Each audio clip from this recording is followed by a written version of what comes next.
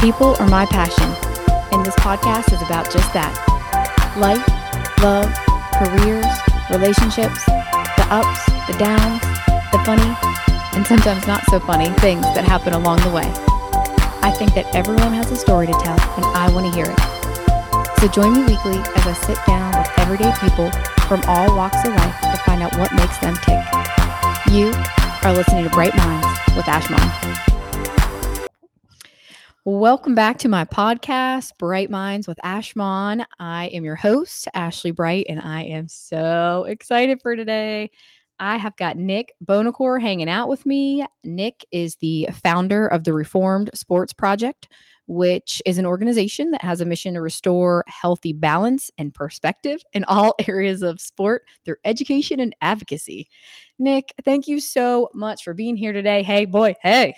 Ashley, this is freaking awesome. We live in the same town. We live like 2 miles from each other, come to find out. And I'm super excited and I'm humbled that you asked me to be on. And let's get fired up. Let's go. Let's do it. All right. So quick backstory of how Nick ended up in my kitchen today. All right. So my girlfriend Jody actually turned me on to your podcast a few weeks ago. And she mainly was telling me to listen because I was wanting to start doing this podcast and having some remote guests. So she's like, hey, I'm listening to this one and it's a local guy and all of his guests are remote. And it sounds great. So I go on and I went on to listen with that goal in mind. And I was instantly hooked. Like I totally forgot why I was going to be listening to it because I got so into what you were talking about that day. So then I started putting things together. Like I knew you were local and you had mentioned the first one I'd listened to that you had 6 kids. And then all of a sudden it dawns on me when your intro on like, I'm on to episode number 3 now. I'm like, Buonocore, that's an interesting last name. Tripp's second grade teacher's last name was Buonocore. And he was fascinated by the fact that she has 6 kids. And I'm like, oh my gosh. So I text Amy instantly and I like fangirled out. I was like, I'm obsessed with your husband's podcast. I mean, that's really fun.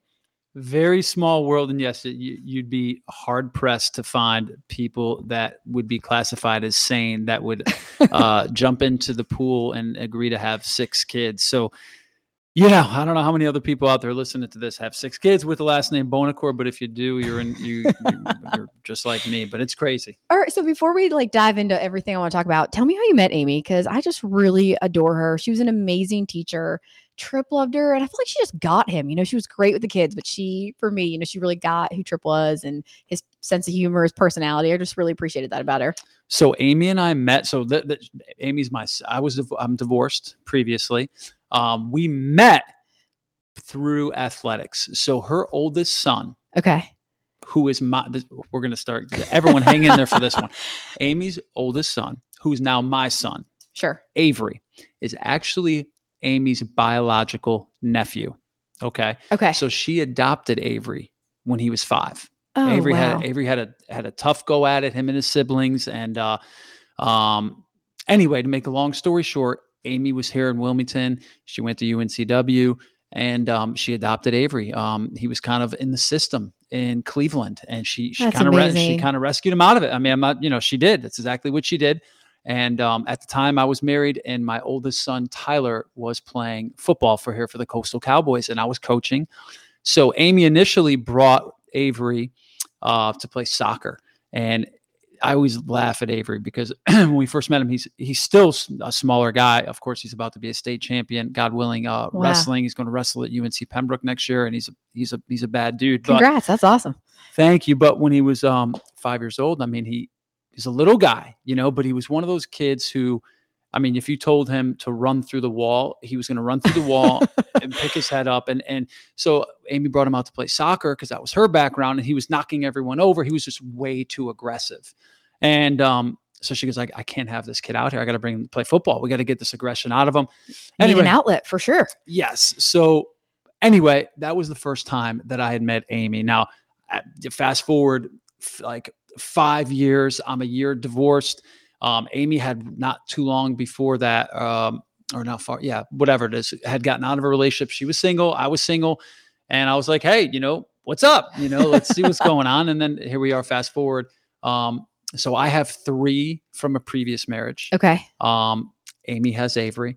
And then biologically, we have 2 of our own, Mark and Colin. So that's the 6. But they're all my 6. Avery's now, legally mine as well. And it's pretty freaking awesome, because initially my father-in-law always talks about it. He's like, I call this the miracle family. You would have thought, why the hell are these people trying to do this? And then, it's amazing. And I can spend hours upon hours. It makes me very proud. And it probably has more to do with just, a power greater than all of us versus Amy and I. But that's Absolutely. what happens when you meet the person that you're supposed to be with. I love it. And y'all make it look easy. That's fun. But Trip just loved that fun fact. He's like, they have 6 kids, and like he had all these fun stories she would share with them. I'm like, that is pretty cool. We're very lucky to have very good kids, and I want to take credit for it. But Amy's an amazing leader, she's an amazing partner, and so I'm lucky. I happened to. I love it. It was fate. So that's it. Awesome. All right, my mind is spiraling with all the things that I want to know, but let's just do this thing. I got it. Let's start at the beginning. Like, tell me how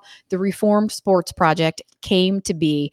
And also, by the way, I talked about you on 2 of my podcasts, and I think I botched the name, so I'm so sorry, but it's the point, right? Like I think I twisted a word here and there, but the Reformed Sports Project. Okay, tell me about it. It's all good. So quite frankly, the reason I started it is the best way for me to describe it is I got pissed off. And I got pissed off because, I played college and a year of professional baseball in Italy. I played a bit college baseball in North Carolina Wesleyan. And so athletics is very, very important to me. Youth athletics, I was not a big fan of school. And I always say, I wouldn't have gone to get a college degree if it wasn't for, baseball athletics. Definitely kept me and my brothers on the straight and narrow.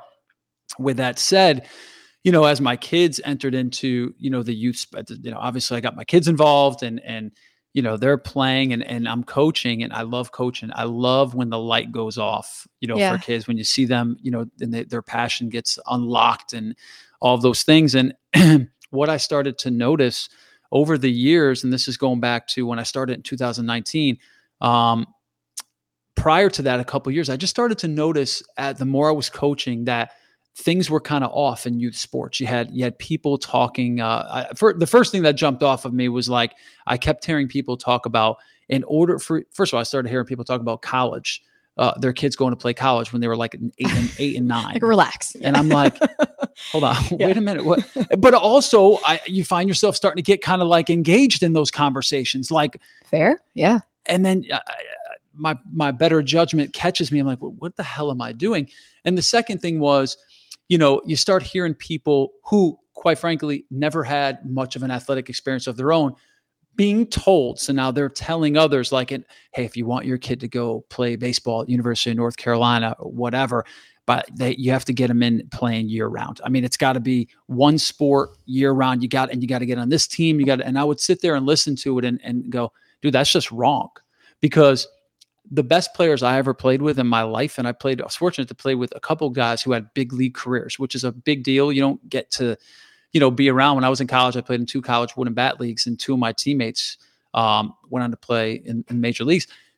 And each one of those guys were late bloomers. They played at small college, Division III, small colleges 1 and 2. And then they all played multiple sports as they were growing up. They played soccer, they played, hockey, they played lacrosse, whatever they played.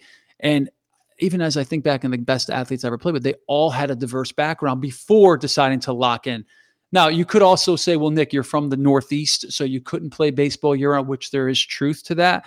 However, that kind of set me off on the premise. Just having that mindset, hearing people have that mindset, like single sports when they're 8, 9 years old. It pissed me off. And I get that. What I realized is it's an agenda. You're trying to get me to give you my money year round. That's what you're trying to do. And if you're a parent who doesn't know any better, you feel almost like, if I don't do this, I'm doing my kid a disservice. So Absolutely. So I feel like you're holding potentially a kid hostage, or their parents hostage, of like, what do I do? So that's what kind of set me off. And I have a pretty good network of people that are in sports who coach or play at a high level. And I was like, man, I'm just going to get each one of these individuals to talk about what I know is the fact and what the truth is. And then it's like I just told you before, 600 interviews later, and we're on like episode, I think we're coming up on 70. Yeah. So that's kind of what it was. You were like, okay, the first place I go with this, like, let me get a podcast going. Is that the first? No, that's not what happened. I said, I'm just going to get people to speak on this. So one day I hope that there becomes a need for people to say, I want to hear like the raw, Reform Sports Project, like interviews. I have interviews with, like I have one with Jim Calhoun, who it's the first ever interview I ever recorded, who's a Hall of Fame basketball coach, 3-time national champion from the UConn Huskies. And I have an interview with him. It sounds like he's eating a pizza and just talking to me. And I had no idea. I just kept saying to myself, like, I need to get they all gave me consent. Like, let's do it. I had no idea how I would get that content out. I just knew I can write a blog with it. I can do something, but I need to capture it. And then eventually I'll figure it out. I'll figure it out. And then eventually it got to the point where I was able to partner with the company, if you want to get into that. And they were like, we're going to go through this footage and we're going to start the pod and start a blog, start a newsletter, all this stuff. So that honestly is my next thing I was going to ask. You have such amazing guests. I mean, I was blown away by your lineup when I was trying to choose the first one I was going to listen to. And I'm like, I don't even know how to pick. Like Mike O'Malley, I think that might've been the first one I did. It's so good. How do you know all these people? Like, how did your network become lead you to that? So I have a pretty good network. All right. I worked in New York. I was a stockbroker for 17 years. No way. So I have the ability I'm pretty good at networking and marketing and reaching people, kind of putting pieces together. My my first college baseball coach is a gentleman by the name of Mike Fox. He was my head coach at North Carolina Wesleyan University. And then the year after my freshman year, he got the head coaching job at the University of North Carolina. So he actually just retired 3 years ago now, I think, from UNC. And he's one of the winningest coaches in the history of college baseball. He and he's one of my biggest mentors, but I mean, he's coached some of the biggest names in Major League Baseball. He's been to 7 World Series. He knows everybody. I mean, he's a legend. So, Trot Nixon's a very, very, very, very, very close friend of mine. He was in Amy and I's wedding. Oh my goodness. So, I mean, and what I realized is that I just need to, I'll tell you what I said. I said, I need to, and my brother-in-law, I credit Seth Pepper, was a millisecond away from being an Olympic swimmer. So he has a network in that sport. And then what I did was I said, I'm going to get Coach Fox, and then I'm going to get the people closest to me to talk to me. And then I'm going to ask them to connect me to who they know. And then I'm going to I'm not going to take no for an answer. And I'm going to get them fired up about it. And I'm going to say, I need you to help me and support me for this. And they did. So Nick, that's so cool. Did you find when you first started telling people what you were about and what you were trying to accomplish? I mean, even some of these big name guys, were they just on board and just like, absolutely, like, we agree with this mission, that we are, supporting you in that way? I mean, I do think they all compliment you so well on the podcast and all bring a different perspective into it, that yet it's the same, if that makes it, it's like a different sport or a different area they're involved in, but it all kind of ties together. It's really impressive. So what I have found out through the process is that, yes, to your point, each one of these guests are equally, if not more, passionate about the subject. And I mean, you're talking about, I interviewed Dabo Sweeney, who's, you can look it up. He makes like 13 million a year as a head football coach at Clemson. I mean, he's one of the biggest names in sports. Forget about, college football. And, I was fortunate through Coach Fox, who's very, very good. So here's another network. So Jack Leggett is former head baseball coach at Clemson University. Him and Coach Fox battled for years. How I connected with Coach Leggett is when I played for the Wilmington Sharks here in the summer of 1999, one of my teammates was Michael Johnson, who's 2 or 3 time All-American at Clemson. He and I still have a relationship. So I asked MJ, I'm like, dude, I want to talk to Coach Leggett, bro. And he's like, I'll help you, and then all of a sudden the connections were made, and Coach Leggett's like, Nick, I want to talk about this. I'm not coaching anymore. And I see it. I've seen it for years. Like, parents need to know the truth. And then after about 1.5 years of building a relationship with Coach Leggett, he went out on a limb, and he has a very good relationship with Coach Sweeney, and reached out to him. And then next day he's like, tell him to call me at this time, whatever time it was. And I did. So it's connecting those dots. Sure. So to your point, these people, these coaches, these athletes, these writers, these folks I'm interviewing, they're so much, they have so much passion for what truly the youth sport experience should be. not just about winning and losing, not just about outcomes, but about developing and helping kids become the best version of themselves, using sports as a platform to help kids develop into the best people they can be.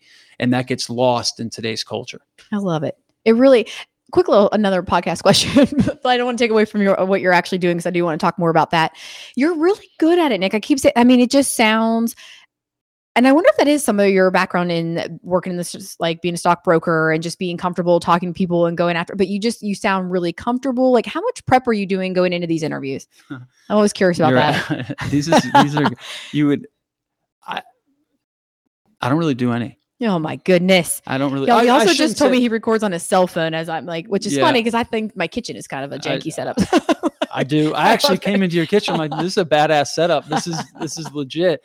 I got headphones on. I got a mic. So 90% of my interviews take place in my car. I mean, because I don't have any space in my house. So it's never quiet in the house too. It takes a lot just to get this house quiet, by the way. So like I told you offline, like one of the main reasons why, first of all, I started recording. So I use my cell phone, and then I use one of my kids' cell phone. I push record and I hold them close together, and I talk into it. So sometimes they sound a little muffled, but I started doing it that way because I never was sure if it was ever going to get released, 1 and 2. And what I found with interviewing, especially some of these, larger name people, like a perfect example is Coach Dabo Sweeney. Like, I have time tomorrow at 12 o'clock. Well, if I have to tell him, can you be in front of a computer? Like, I always found all I need is 25 minutes, 25 minutes. You can be on the road. All I need is a phone call. And I got people to say yes. So I was like, well, I'm not messing. That's how I differentiate myself. That's really smart. That's what I thought. That's how I'm going to reach these people, is I have to be available if and when they're available, and I can't say no, and I'm not going to, that's it. And, so to your point, it sounds really good. It's so easy that it's almost like you don't believe that it's that easy. My jaw hit the ground. You're like, oh, I'm just on my phone. I'm like, what? The truth is, and I appreciate you saying, and I shouldn't say I don't prepare. I mean, I don't even know what you would consider to be preparing, right?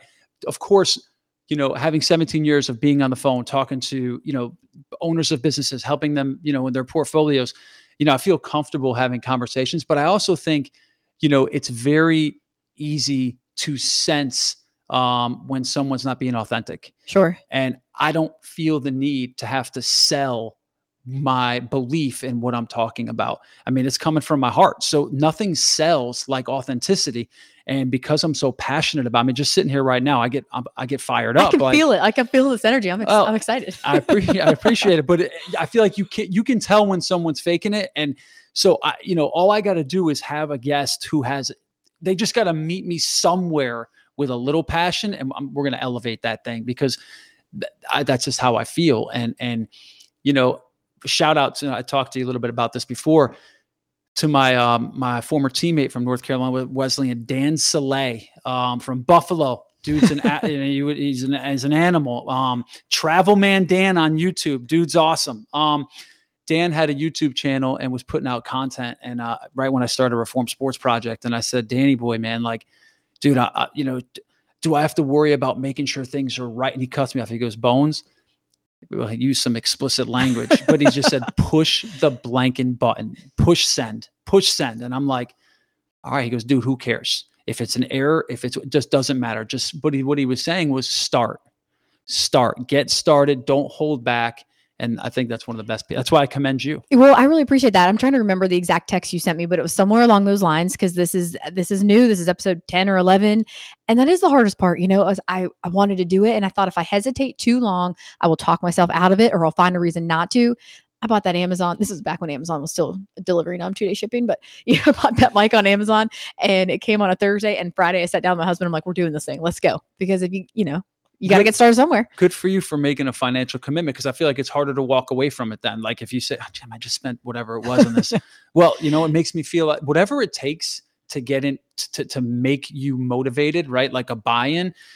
I'm all for that, man. Right. Well, I appreciate the support. And you even just showing up today is supporting me, and I really appreciate it.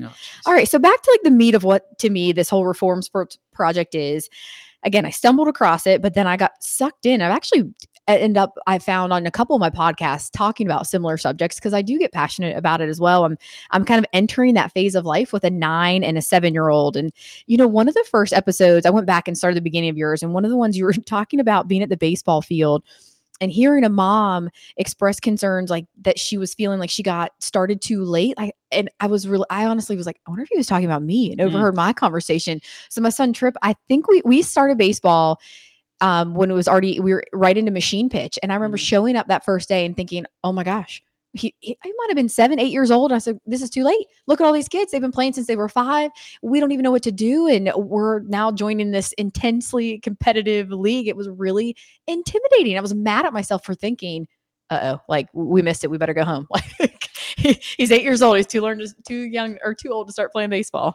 Well, I'm glad you shared that because I find that to be that's a real thing. You know what I mean? It's a real thing. And there's so many tentacles to, I feel like this whole space, right? Well, and I'm just going to play devil's advocate here. I know the feeling that you have. I've had that with my kids in other sports or other activities. Like, oh my God, but it's like, what are we really afraid of? Are we afraid that our kid's going to be behind? Are we afraid that, or am I afraid potentially that my kid's not good enough and like it's almost embarrassing to me?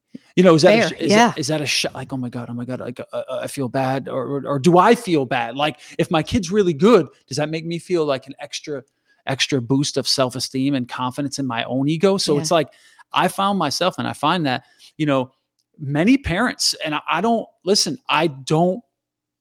this feeling because I've done it, and I have to check myself. Like it's very easy to watch your kids succeed or struggle and tie your own self-worth as a parent, or want to swoop in and rescue them from that struggle, which to me is and this is one of the things I try to touch on with each guest is like the value in struggle. Think about you, right? Like you starting this podcast. Why wouldn't you just do it? Well, I have this, I have that going on. Oh my God, what if I suck? Or what if I this? What if we talk ourselves out of trying things? Why is that? We're probably afraid, there's fear. Totally. There's fear. Yeah. And if we allow our kids to not feel safe, to struggle and to fail, and what better place to do that than in sports, which is very uncomfortable to watch your kids such a good point. Yes. struggle and not play or miss the ball or whatever it is. But we say to them, hey, I'm so proud of you. Like, I'm so proud that you had the courage to go out there. Like, good for you. Oh, really? Like most kids aren't tied to outcomes at young ages like we are. Like, it's very true. Yeah. And think of all the things they're learning, just what you were saying, all the life skills they're learning by playing a sport, which is kind of why you do it too. There's so many things you're learning on the baseball field, whatever field, that you're learning through organized sports that you can't get anywhere else, Not just, but I feel like they learn it based off of how we respond to it. Yeah. So if I'm there, my kid's playing, we're using baseball as an example because we're right around the street from Ogden Park, and sure. and I'm sitting there, and my kid's at the plate, and I'm going, get your elbow up, or do this, or do that. Well, I've stood in the batter's box. Hitting the baseball is one of the hardest things to do. People argue it's the hardest thing to do in sports.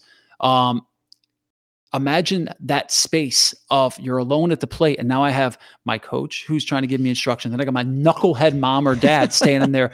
You know that feeling? I know that feeling, and I have had it even as an adult of like, you just feel like the world is closing in on you, and your ear, like everything. It's just a very scary feeling. And then you wonder why kids want to go upstairs and put headphones on and drown everything else out. Well, guess what? Because on the other end of that headphone is their freaking friend who they're having fun with, and they don't have their jerk parents screaming at them and embarrassing them. Never thought about that. It's so true. So that is why I feel like it's so important to amplify this conversation, because we need to think about how it makes them feel.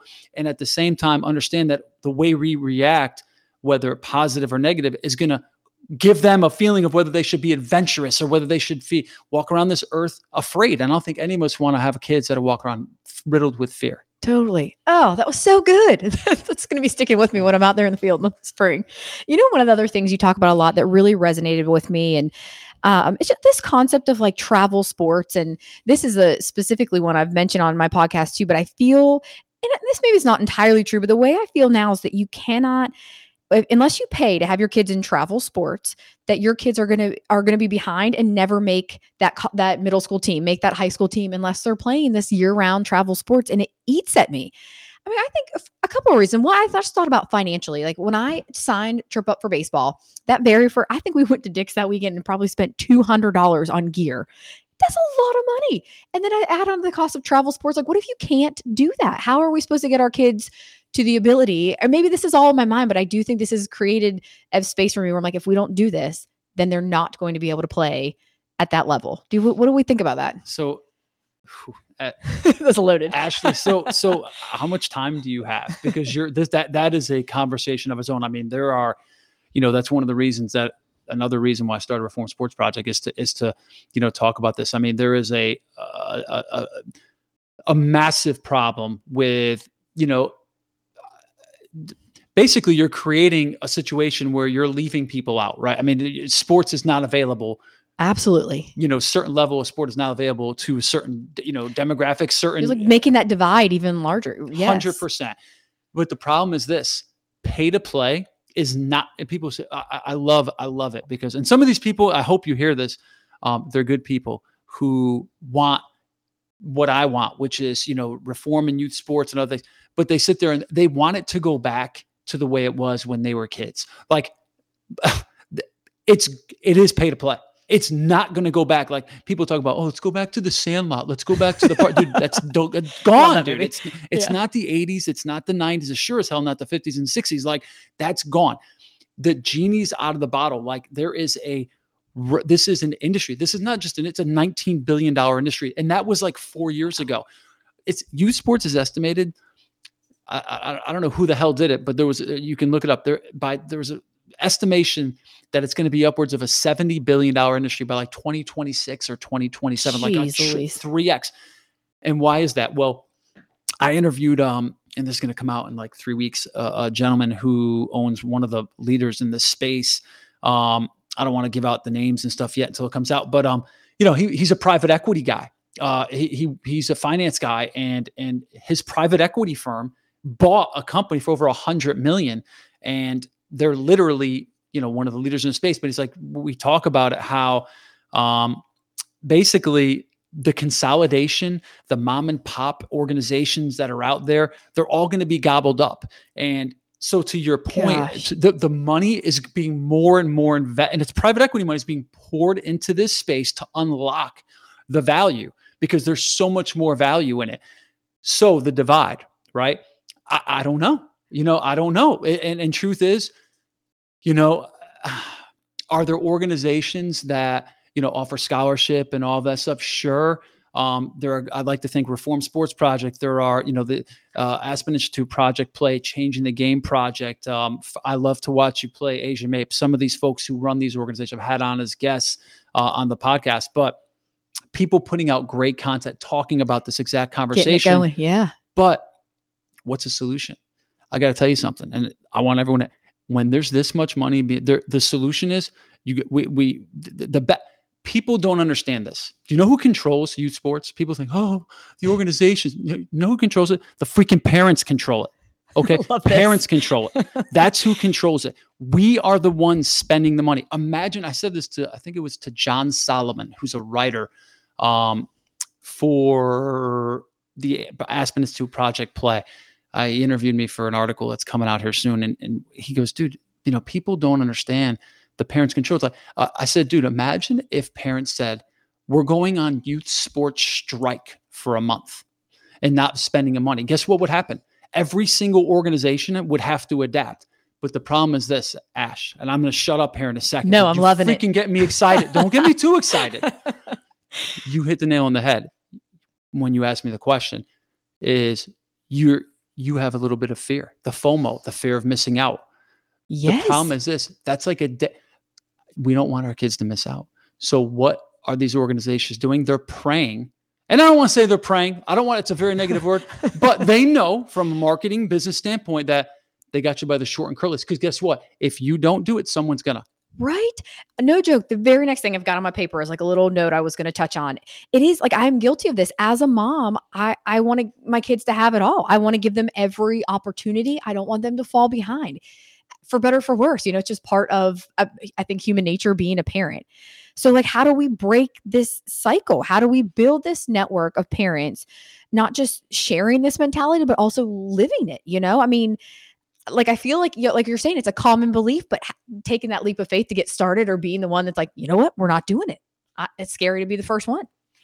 David Epstein, who some of you probably know or have heard of. He's an amazing writer. I've had him on. He's an awesome guy. He's written The Sports Gene, and he also has written Range, two amazing books. They talk about a lot. He talks a lot about the value in diversity, not specialization at young age. Anyway, I interviewed David, and he said, because he covers a lot of the youth sports content and talking about these subjects. And he says, it's awkward because you don't want to be that rogue parent, here he's a guy who's done the research. He's like, it's uncomfortable. Well, I can tell you this, I am at times the rogue parent. I am. And you know what? I don't give a crap.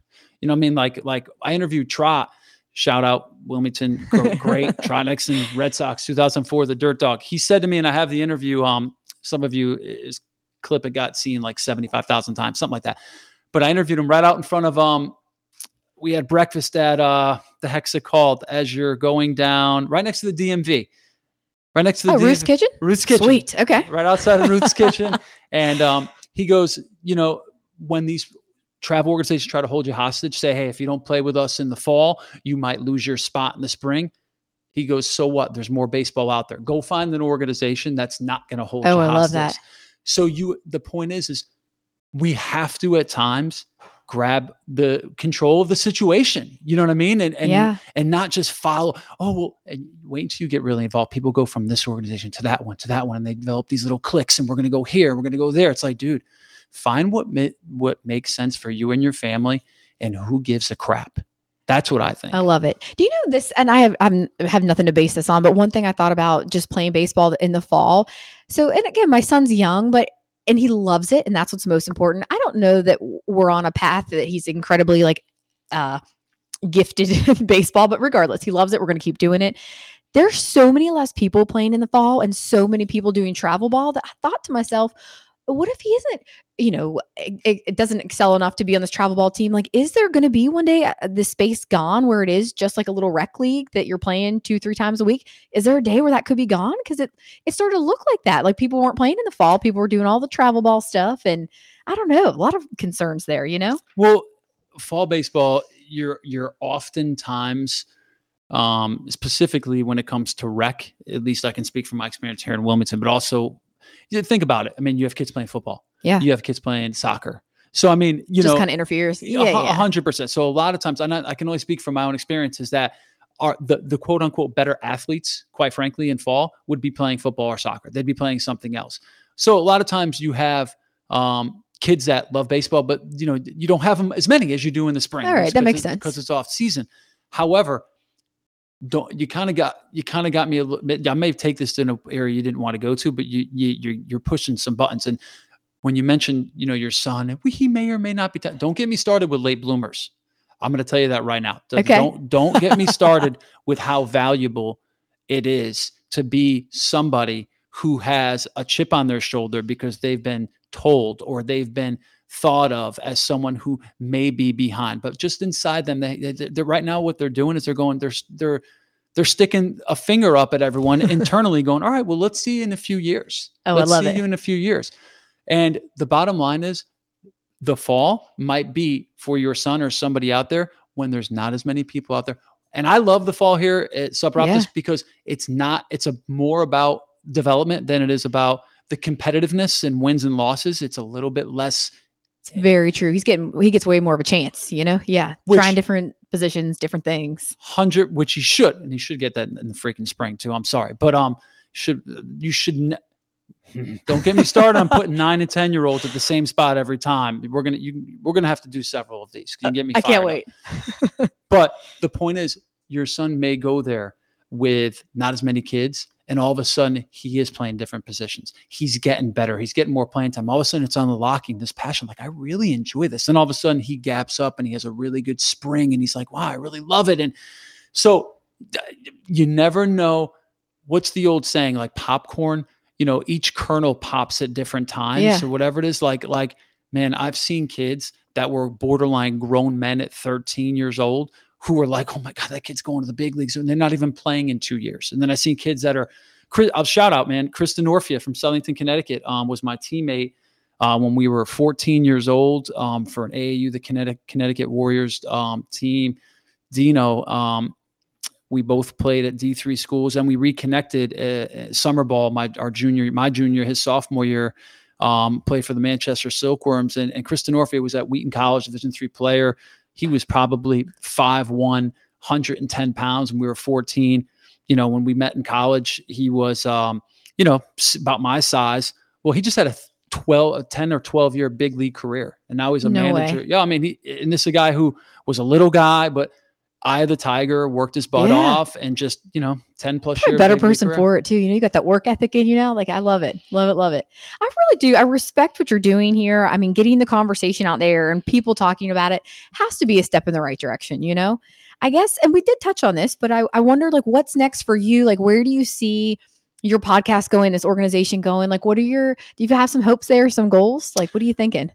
I mean, to me, and I was fortunate enough. So one of the biggest, you talk about, people, the podcast, to me, the podcast is like a tentacle of what we're doing. Sure. I was fortunate enough, and you want to talk about being relentless. Like you think I pursue, guests to come on, which I do. I pursue people hard. It's like, I'm not afraid to get you to tell me no. And if you tell me no, I'm going to say, okay, but I'm going to come back to you in a week. Like, I love it. You better block me. And there's some people who might hear this, like, oh, yeah, he ain't lying. But I have a partner, Octagon, which is, if you're familiar with athletics, professional athletics, they are, top, if not the best sports marketing agency in the world. They're certainly in the top 3 or 4. They represent athletes like Steph Curry, Michael Phelps, Simone Biles. I mean, just some of the biggest names in the world. My brother-in-law, Seth Pepper, shout out the swimmer I was telling you about earlier. He has an incredible network within swimming. One of the main drivers of me starting the Reform Sports Project was, I think it's a mental health issue. Yeah. I think there's a mental health. I think that's another conversation we get into. I talk about a lot in the podcast. And when I would be up with our youngest ones watching Noggin, how many people out there know Noggin? The show, the freaking channel Noggin with those Baby First and totally. All that stuff. One of the commercials I would always see at like 5 a.m. when I was up with the kids is Michael Phelps sitting alone in the swimming pool, talking about mental health. And I'm like, as I was getting ready to start this, I'm like, I got to talk to this dude. So I was fortunate through my brother-in-law, to connect with the president of USA Swimming. And then I interviewed basically Michael Phelps' father figure and Hall of Fame swim coach Bob Bowman. And I was doing this all because I wanted to reach Phelps, but I got something more than that. So Coach Bowman, this is like 3 years ago when I interviewed him, who I'm still very much entrenched, talk to all the time. He's a great dude. I said, dude, coach, can you shoot me Phelps's number? I need to ask him to come on the pod. He goes, the only way that you're going to get Michael Phelps to come on is through his agent, Peter Carlisle. He's the only person that will ever be able to make that. I said, well, I need to talk to Peter. Look on the edge of my seat, trying to keep going. What happened? I said, so he sends me Peter's email and text, and I just started blowing him up. And he's in Maine. So Peter Carlisle Michael Phelps is direct agent, but he's the managing director of the Olympics and Action Sports division of Octagon. So 20 plus years ago, his private business got acquired by Octagon, and now he's one of the big shots. He's been he's one of the most respected names in the sports agency world. So I sent him an email. I was actually started blowing him up, and he finally responded to me and was like, "I see it. I see it." And he's a father. He has kids that are in sports. He's like, "I see it all the time. Let's keep in touch and let's see down." And this is three years ago. Okay. His first response, as soon as he wrote me back, I said, I got him. I got this son of a gun. I'm going to get him eventually. I'm loving this. I would honestly estimate probably 1,200 emails later. Oh my gosh. Threats, dude, please don't make like you overwhelming me the reason why we can never do. I mean, borderline blocking, me responding, texting, I'm sorry, give me another chance. Like, I'd wait 2 days and then hit him up again. And he's so patient with me, but he'll tell the story now. He's like, dude, obviously I saw the need, but then your passion, it was either like, dude, this guy's so relentless that I got him to agree to come on. So basically, did you get Michael Phelps on your show? That still hasn't freaking happened. So, but it's coming, right? So, and the reason why is like, Nick, you don't think like he wants it to be the right time. He's like, it's going to be the right time when I'm not recording on my phone. It's coming though. So Octagon. You might be onto something there though. This could be cool. I feel like it really might fall into place right when it's supposed to, you know? I have gotten so much more from the relationship. So like I have his entire staff. So I talk to them, probably 5 times a day. We're writing the blog together. They're doing the producing of the podcast. We're business partners. We have all the agreements in place. And it's like, they're helping me build the model. Yeah. So where's the future go? I think, in my opinion, and this was Peter's thought to me, he goes, when we enter with you, we're not doing this to be a part of. We're doing it to own the space. We're doing it to own the issue.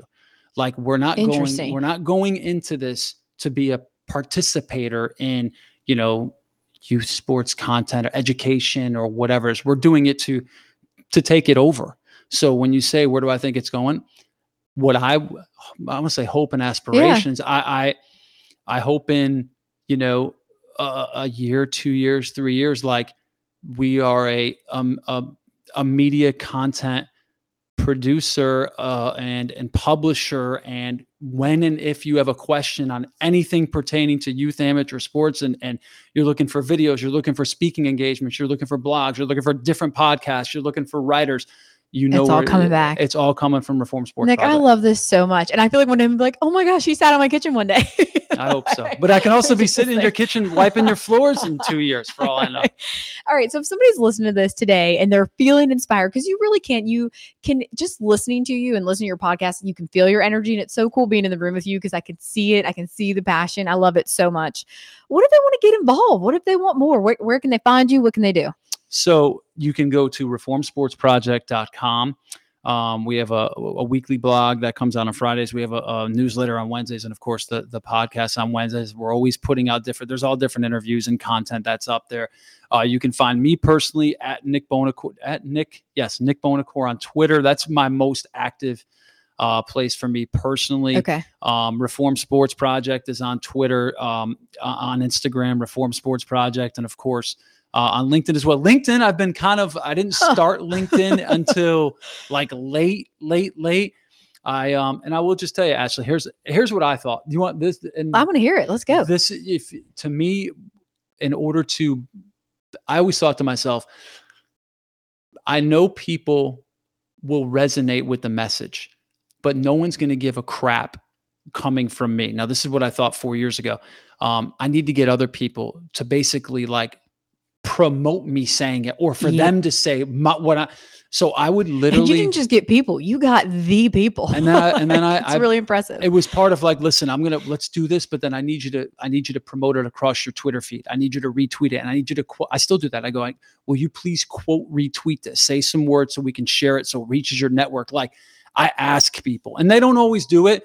Okay. I'm grateful for them coming on, but I want it to be mutually beneficial. Like as you're building a name for yourself, and you have to get people, at least for me, I needed to get people to be moved enough to want to take action. How do I take action? Sure, they get on a call with me, but feel comfortable and excited enough to want to put that back out there. Yeah, promote absolutely. It. Like help me out. Like let's go. Like get behind this thing. So I asked for it. I love it. Love it. Hey, do you ever do speaking engagements? I do. Yes. Okay. And that is a component also of what we're doing. I think you're so good at that. If anyone wants to hear me speak, man, I love speaking. Oh, and it's Buonocore. Let's do this for them because that took me a second. Buonocore.